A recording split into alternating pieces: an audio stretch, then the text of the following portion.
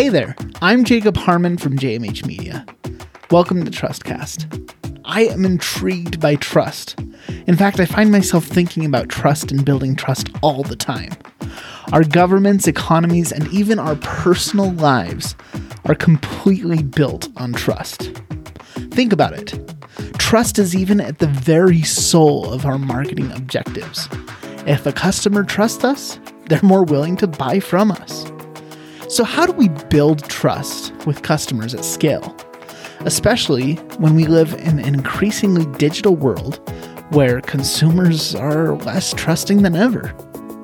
On this podcast, we break through the noise and focus on the ultimate keystone metric that matters.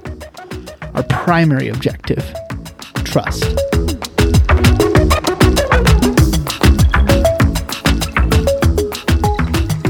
Hello, everyone, and welcome back to another episode of Trustcast. I am so excited to be here today, and I'm so excited that you are listening. I just love doing this podcast. It's so much fun for me, and today is another fun day because I have Lita Green with me, and she has an impressive resume, guys. She's a TEDx speaker. She's an author. She does public speaking. She's also in the beauty space, which is a space that obviously I know nothing about, especially if you're watching the YouTube channel, you can tell.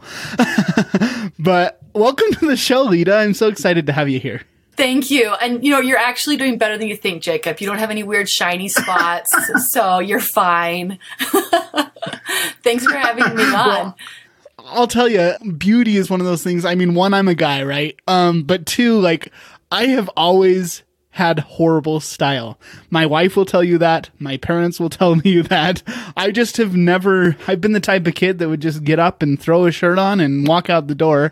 And so, hey, I look the way I look, I guess. True beauty really is being comfortable in your own skin. And if you're comfortable with that, then great. Because if you put tons and tons of work into you, I always joke that if I applied everything I knew about beauty to walk out the door, it would take me 2 hours, right? There'd just be so much information. Yeah. So I think it's about whittling it down to not too much and not too little. And if your hygiene's good and you're comfortable in your own skin, I give you a thumbs up. You're good.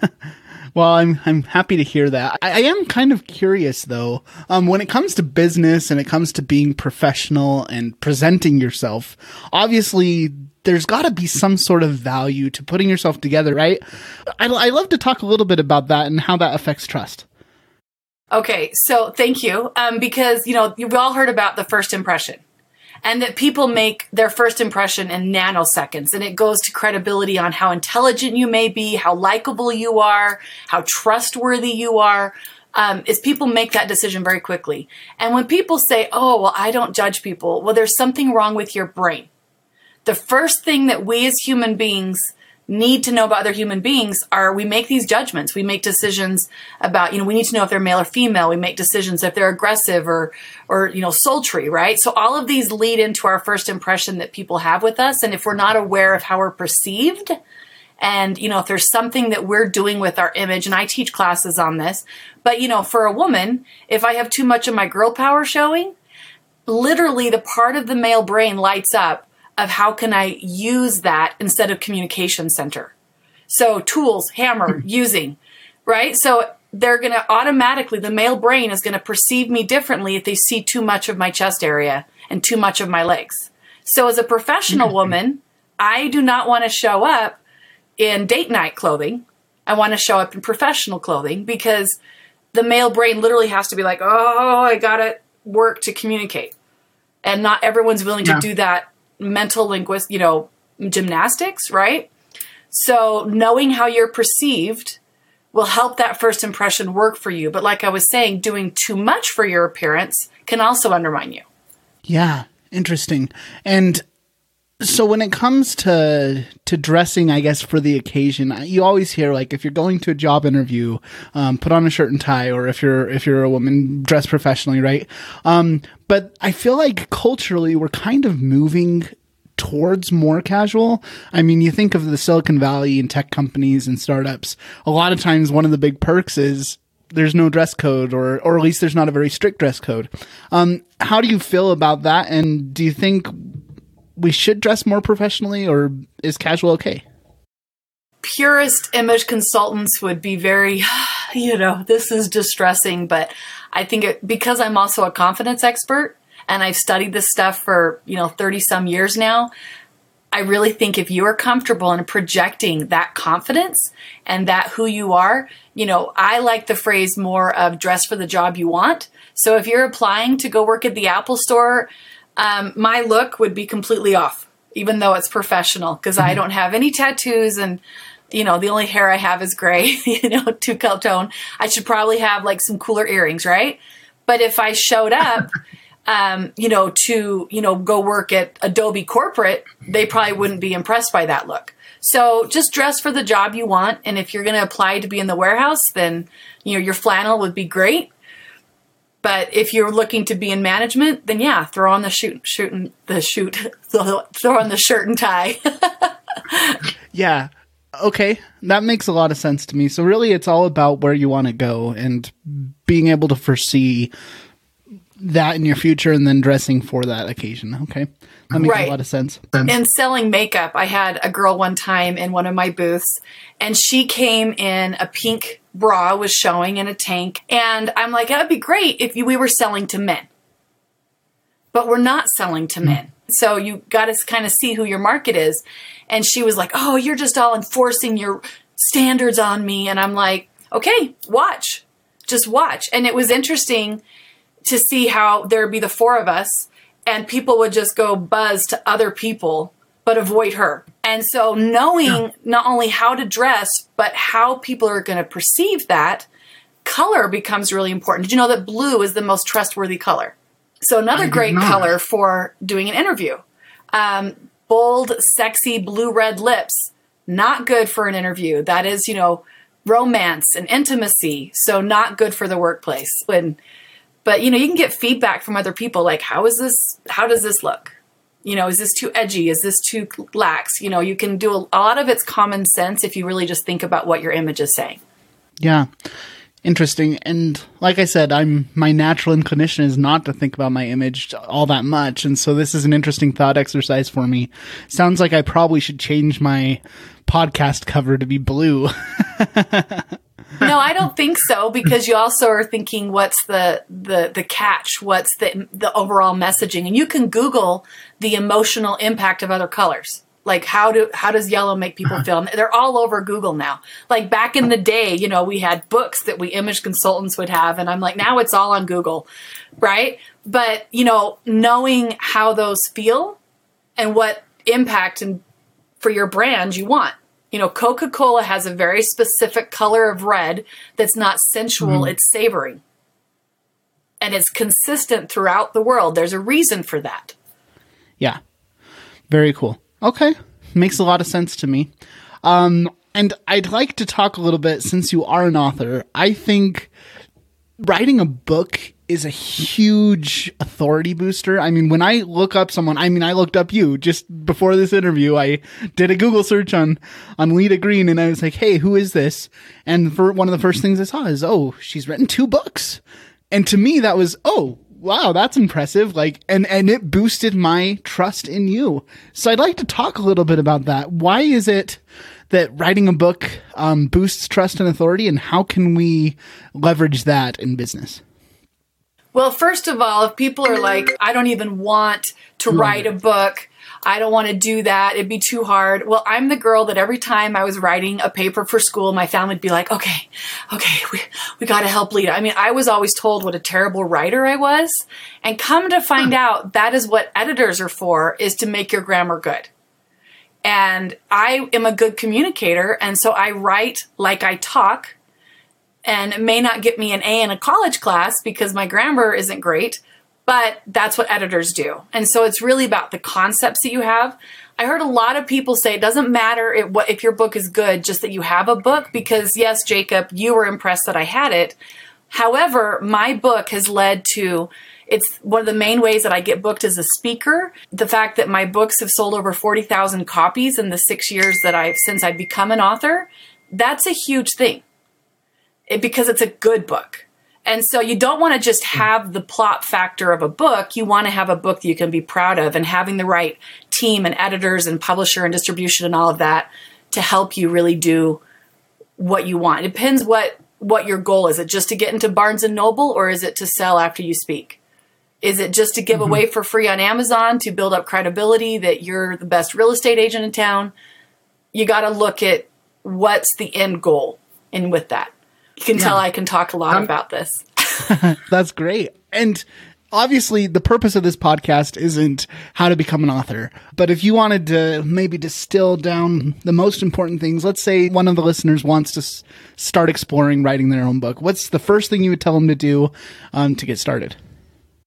I would have them get one of those expandable file folders and put the topics that they think their book is going to be, or if they can do it on a Google Doc. And anytime they say something on social media that's really good, or they're talking to someone, they're like, wait, that was a really good thought, and start seeing how many thoughts and ideas you have around a particular topic and organize them. And instead of being like, I'm going to write a book, be like, what do I think about this? And then gather all your thoughts on that. What do I think about this? And gather all your thoughts on that. And then you can go and flesh them out and see if. And so my first book was going to be a beauty how-to book. And it went off course all into confidence and how you feel about yourself. And so we call it inside outside makeover, right? And it's really more about how you perceive yourself. But initially, I thought I'd have to do a credibility book of me in the beauty space because I was a beauty trainer. But when I really looked down at what got me excited and what I wanted to talk about, I didn't want to talk about how to put your perfect eyeliner on. I want to show people how to do that, not how to do it in a book. So first of all, gathering your content in little teeny bits really helps me to do that. I've got 3 different expanded files of things I could write on.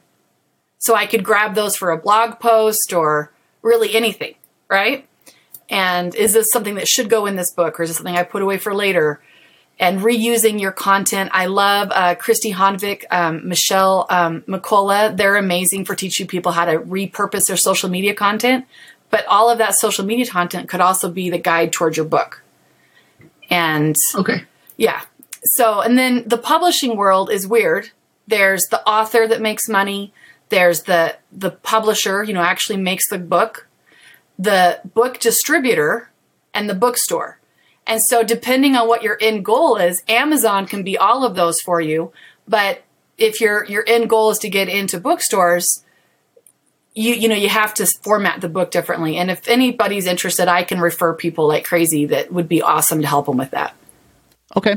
And we're definitely going to throw your contact info in the show notes. So if you're interested in writing a book, I'm not the guy to go to. Go talk to Lita. And I will send you to the people that do that. I will send you. I love giving referrals. Again, another great way to build trust. Yeah, and who knows, maybe someday I'll write a book. I've already started gathering all kinds of content because as a marketer, that's what I do, right? I make content. That's why I'm doing the podcast. I have social media posts. And so that makes a lot of sense. It's really just a matter of gathering all of your thoughts that you've ever really had on a topic and then organizing them and saying, oh, well, all these can go in this chapter and all these can go in this section. And this is how this connects to that. It makes a lot of sense to me. Sometimes people will say, oh, I wrote my book this weekend. And I'm just kind of like, no, that's a journal.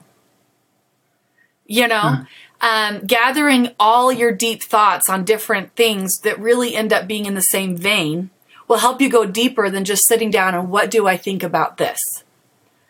And you can kind of tell when it's just this, journaling of here what I think about this versus I have really analyzed this down deep and thought through all the different things on this. Well, sounds to me like there needs to be a book on trust in business, and who knows, maybe I'll be the one to write that someday. Very cool. Okay. And so we've talked about your book. We've talked about how you present yourself and the beauty space. Let's dive in a little bit to public speaking. I think that public speaking is a huge way that you can gain trust because, if you can get in front of 100 people, 1,000 people, 10,000 people, they are sitting there and they're there to listen to you. And so you have, however long your presentation is, to be able to really win them over and show them that you know what you're talking about. How did you get into public speaking, Lita? Well, God told me to. I was a housewife that had a makeup business for about 12, 13 years at that point, and my husband had been hit by a bus and then had a massive heart attack and briefly died in my arms. Good news is he came back to life. And then I was in a wheelchair, and then our daughter died, and I was kind of like, okay, God, what's the big plan? And he said, I literally just saw a glimpse of me speaking, which had never occurred to me ever before. And I was like, what does that have to do with my daughter, Caitlin? What does that have to do with anything? And it was a really weird process for me, but my first speaking engagement, they came to me and offered me money. And I was like, really? They'll pay me to talk about this? So I haven't even written the book about those events because I was writing the foundations of what I know and what my expertise of what I'd survived, not really a sensational thing of this is what's happened to me, right? So in all of that, I got a little bit of a cheated path because people just came to me and started offering me money. And then there was somebody there that heard me speak and so on. The truth of the matter is a lot of people want to speak, but until you're good, no one will give you money for it. And so you have to get out there. It's like a chicken before the egg because, you go and you speak at your chambers, your networking things, which I still will go and do because I'll sell a ton of books and they're without having to get on a plane. But are you a speak to sell speaker, meaning you want to sell your coaching, your credibility, you're hoping for a big sell from the people, or you're selling, you're working with a meeting planner in a corporation and you're selling your content and you're a polished speaker. So they're two separate things, right? Where a lot of times, I'm paid to speak and they don't even want me to talk about that I have a book or that I coach or anything like that. And then if it's where I'm not being paid, then I get to be a little bit more promotional and do that in a non-tacky way is my preferred advice to people. Cause it's a lot of times you'll hear people speaking and they'll seed plant. And it's like their whole entire presentation was a commercial. If you're not giving content, then really you just wasted your audience time. My slightly harsh opinion.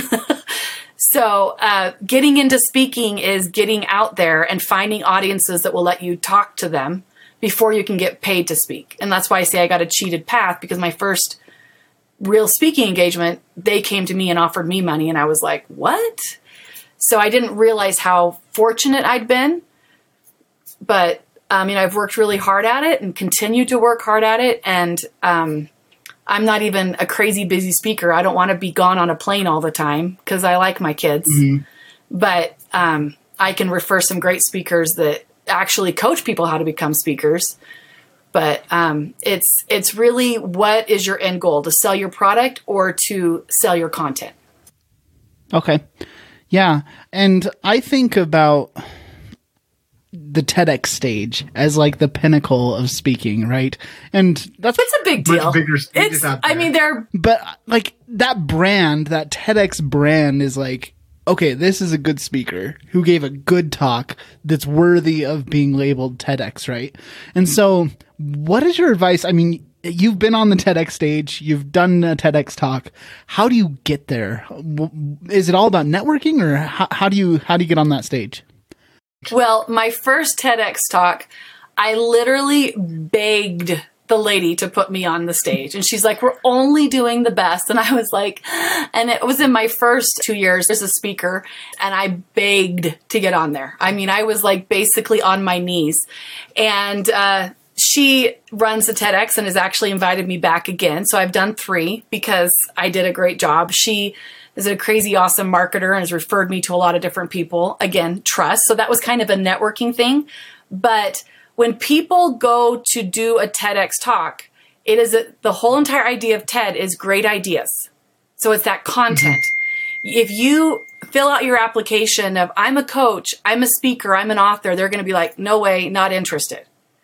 It needs to be, this is my great idea. This is why the audience needs to hear this great idea. This is what will help people when they have this. All about the idea. You are not important. It's about TED. Right? So people make that mistake because they feel like they did this great thing, but they're not looking at what the platform is asking for. It's asking for great ideas that make them look amazing because they're showcasing your great idea. So typically you can't really pitch anything that you are However, my first TEDx talk, I can easily trace back $100,000 of speaking fees to it. Which makes sense, because you're on that platform, people see you, they see you speak, and then they immediately are thinking, oh, I need to have her come speak at my event or my thing. Yeah. And I use it as my speaker reel. I'm really low key on, I don't have a fancy speaker reel. I just send like, this is my presentation style. And they're like, it was a TEDx, which TED is you have to be invited, you have millions of followers. They're held a couple times a year. TEDx are held throughout the country, and you can just go look up where are they and you can apply. Very cool. Okay. And I like this concept of it's all about the application and how you frame it, because it's the same way in business. I think too often people are going into any sort of sales conversation or any conversation with, oh, this is what I can give you. I can sell you this service. I can sell you this service. But instead, just like you did with the TEDx talk, you have to sell, why does it matter to them? What value are you giving to them? Right. I think we make that mistake a lot. I was a trucker's daughter that figured out sales was easier than manual labor. And that's how I became a makeup artist, really, because everyone in my family, I have a brother's a machinist, a carpenter, a plumber, everybody has to have a trade. And this is the one that didn't involve me having to wear overalls. So that was where I wanted to go.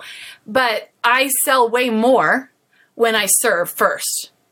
I give the free makeover. You come and I talk to you and I explain everything you need to know about your skin, how high end of makeup for do you want? What's your purpose with it?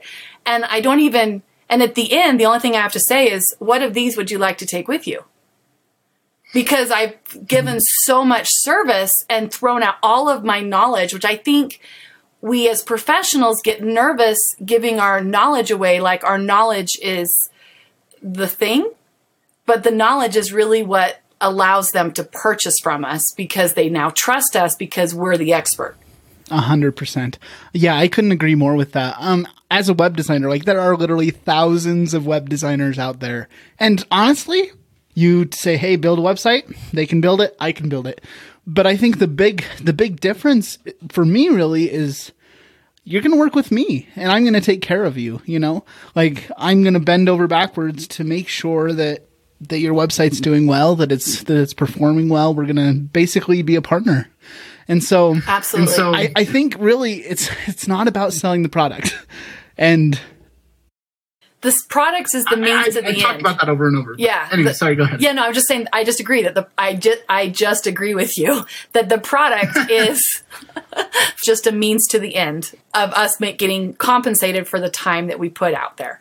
But if we approach business, and I had a speaking client that had contracted very specifically for me to do something, and the MC decided they wanted to keep winging it.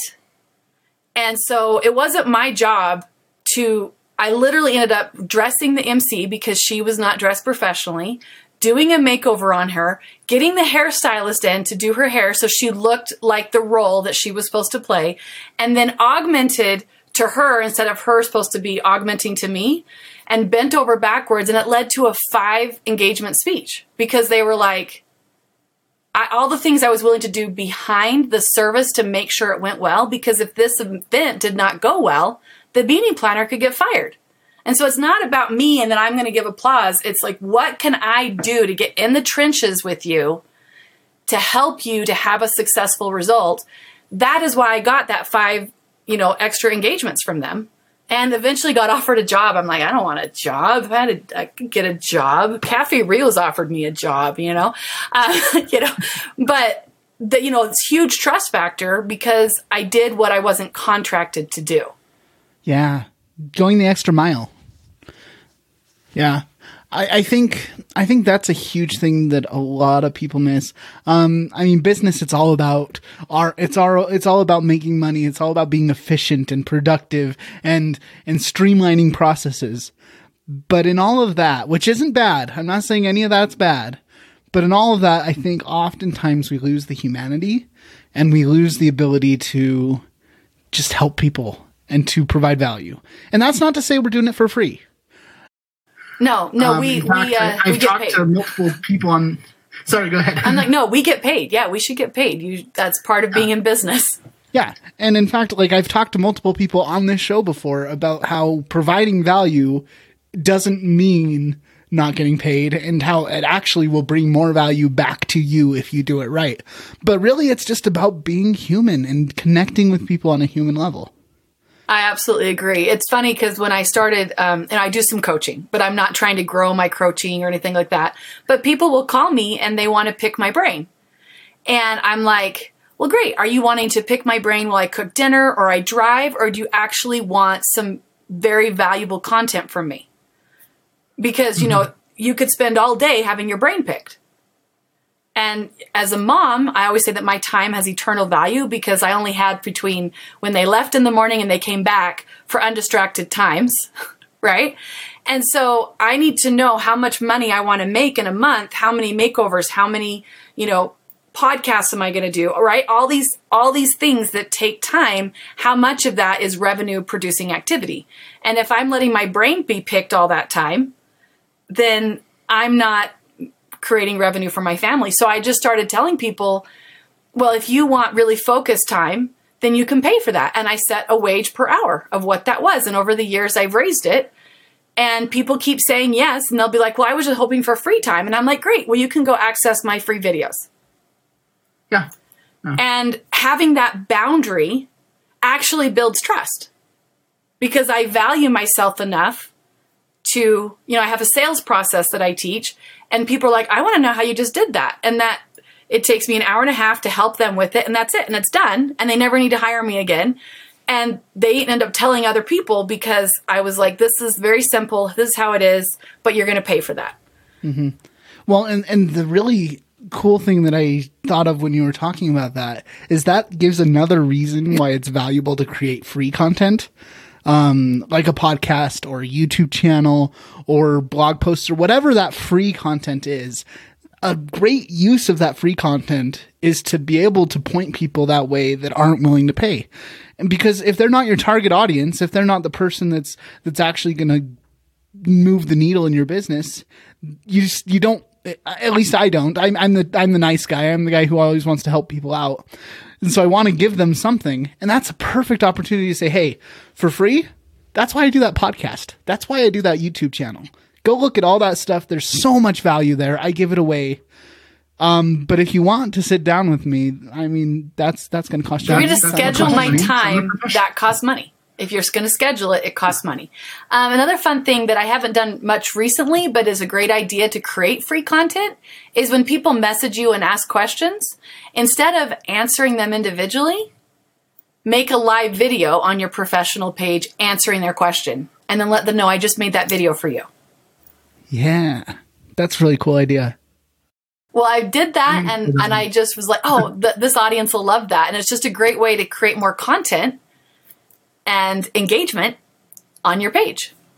Yeah, like I said, I'm still in that one because oftentimes I'll get people reaching out to me with very, very basic questions about some of the things that I do. And I answer so many questions privately, but that just makes sense. It's another piece of content, right? Okay. Right. I'm going to take that one. Like moms, we get pecked to death. The seagulls from Finding Nemo, they're like, mom, mom, mom, mom, mom.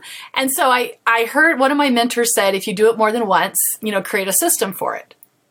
So, my grocery list, I have a system for it. For my business, I have to have a system for everything because it makes my time work better for that limited time that I have in the office. When my kids are not burning the house down or, random things that happen, right? That I have a system. So when I get into my office, I can be really efficient and I have that time scheduled and planned. And that way I don't break trust with people by not doing what I say I'm going to do. Because we can get so pecked and what's happening right now and who needs me right now. And so social media is another way I think that we can build trust or erode trust.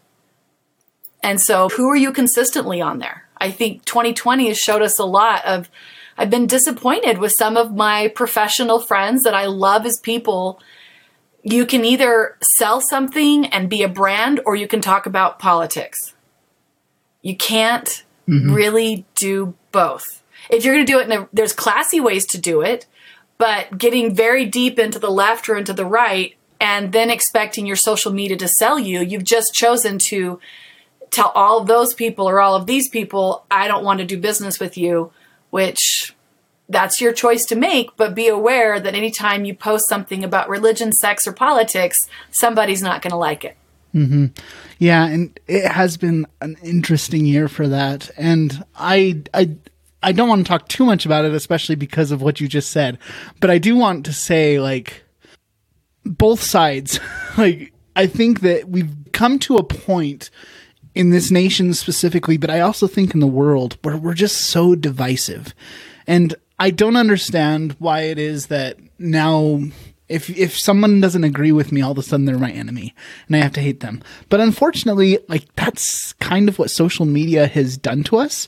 And for all the wonderful things that social media has done, it's also caused some major problems. So unfortunately, that's the world we live in, right? And I think it's, appropriate to not be tone deaf, So I have my approach where I talk about, we're all human beings. That's the only label that matters to me. And if you believe it's just that we're human beings and we're made out of the same stuff, or if you're children of God, that's the label that matters. Everything else is a distraction for me loving on you. And that's how I've chosen to kind of respond to it. My brand, my platform, that's how I'm responding to things, and not getting pulled into the weeds in the politics and getting pulled into the weeds in our relationships and our businesses by knowing what we stand for and having a plan about how we approach that. Mm-hmm.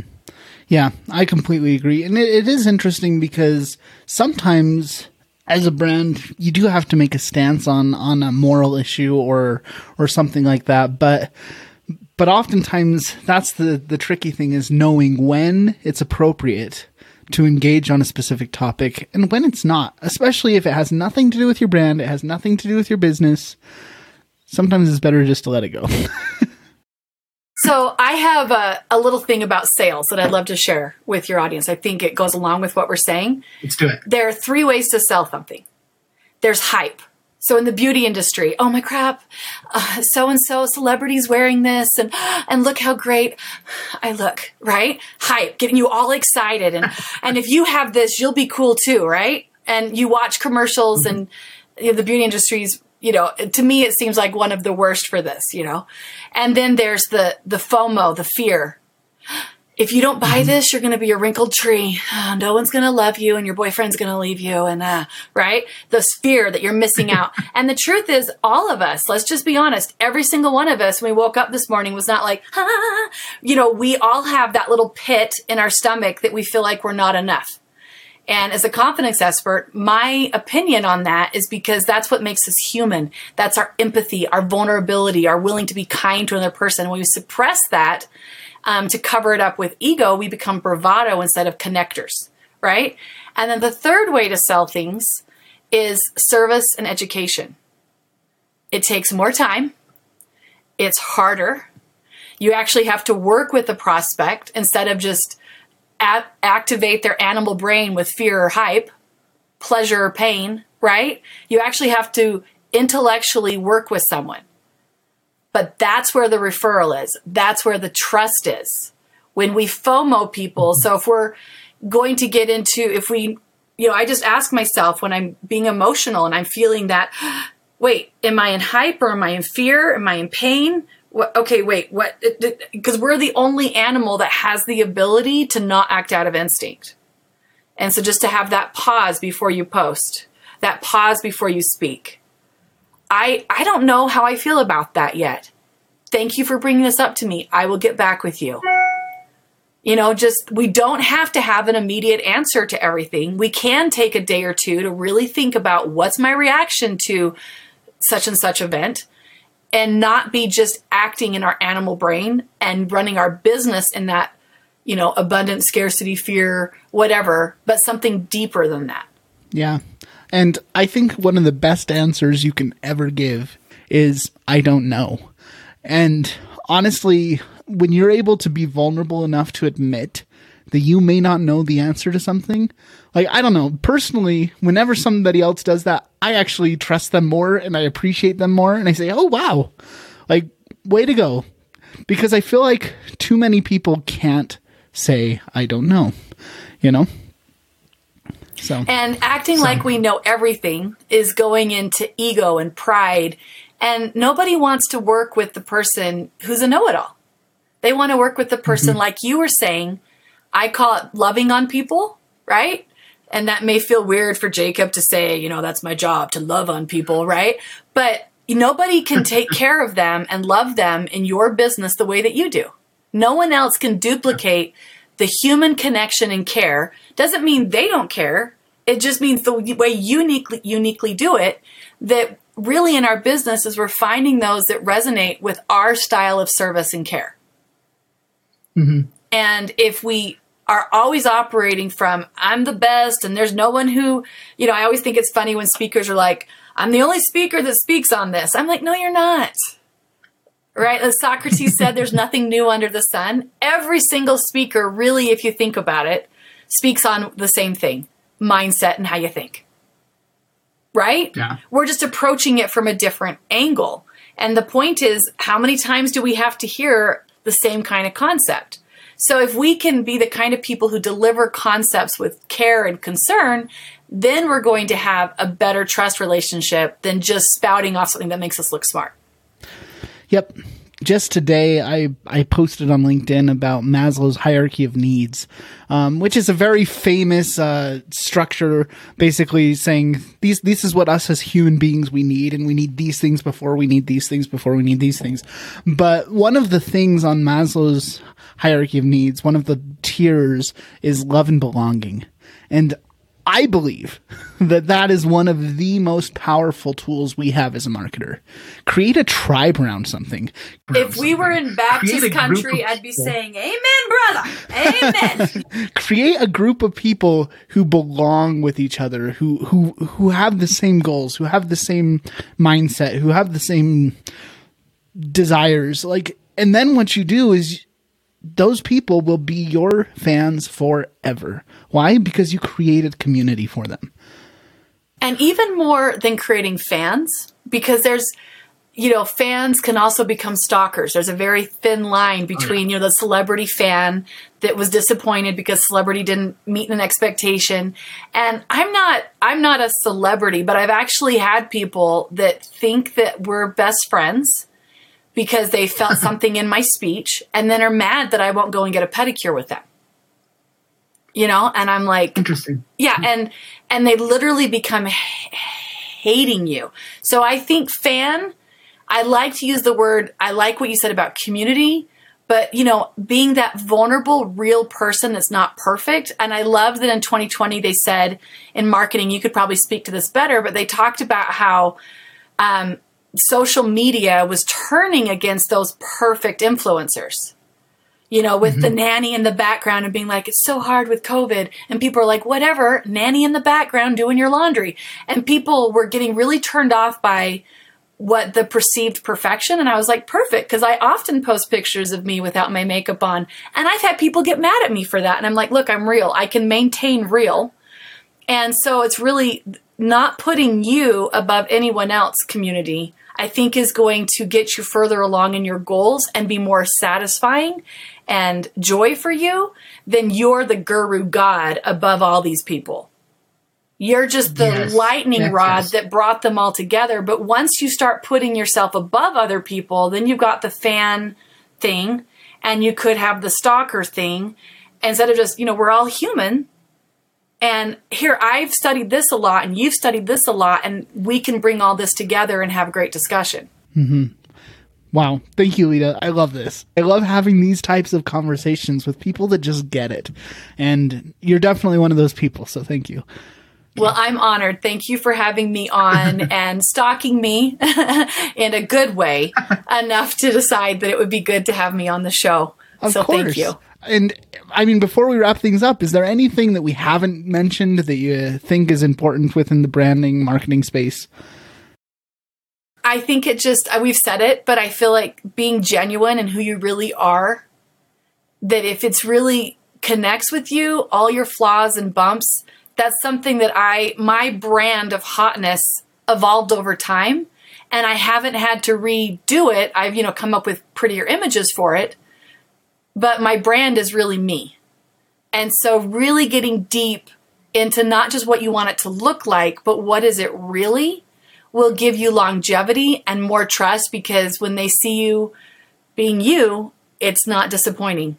But there's always those people who try to push us to be the more, because that's a whole other discussion. But just have enough humility to have it be really you. Okay, well, thank you. And I'm going to, like I said before, I'll throw all your links and everything in the show notes. LitaGreen.com is your website. They can learn more there. And then also the hotnesscosmetics.com, huh? Yeah, that's my makeup website. But Lita Green, Lita Green, aka Hotness, Collaboration Ripples for Change is my nonprofit. But I'm easy to find because I've got a weird name and I do enough podcasts that it helps my brand. 100%. Okay, well, I'll throw all those links in the show notes. Thank you so much for being on the show, Lita. I really appreciate it. Well, thank you. And I hope I added great content and value to your audience. And thanks again, Jacob. Of course. And thank you for listening to us talk. Go and write a book, learn how to be a speaker, build authority, build trust. And thanks for listening to Trustcast. Thank you for listening to Trustcast.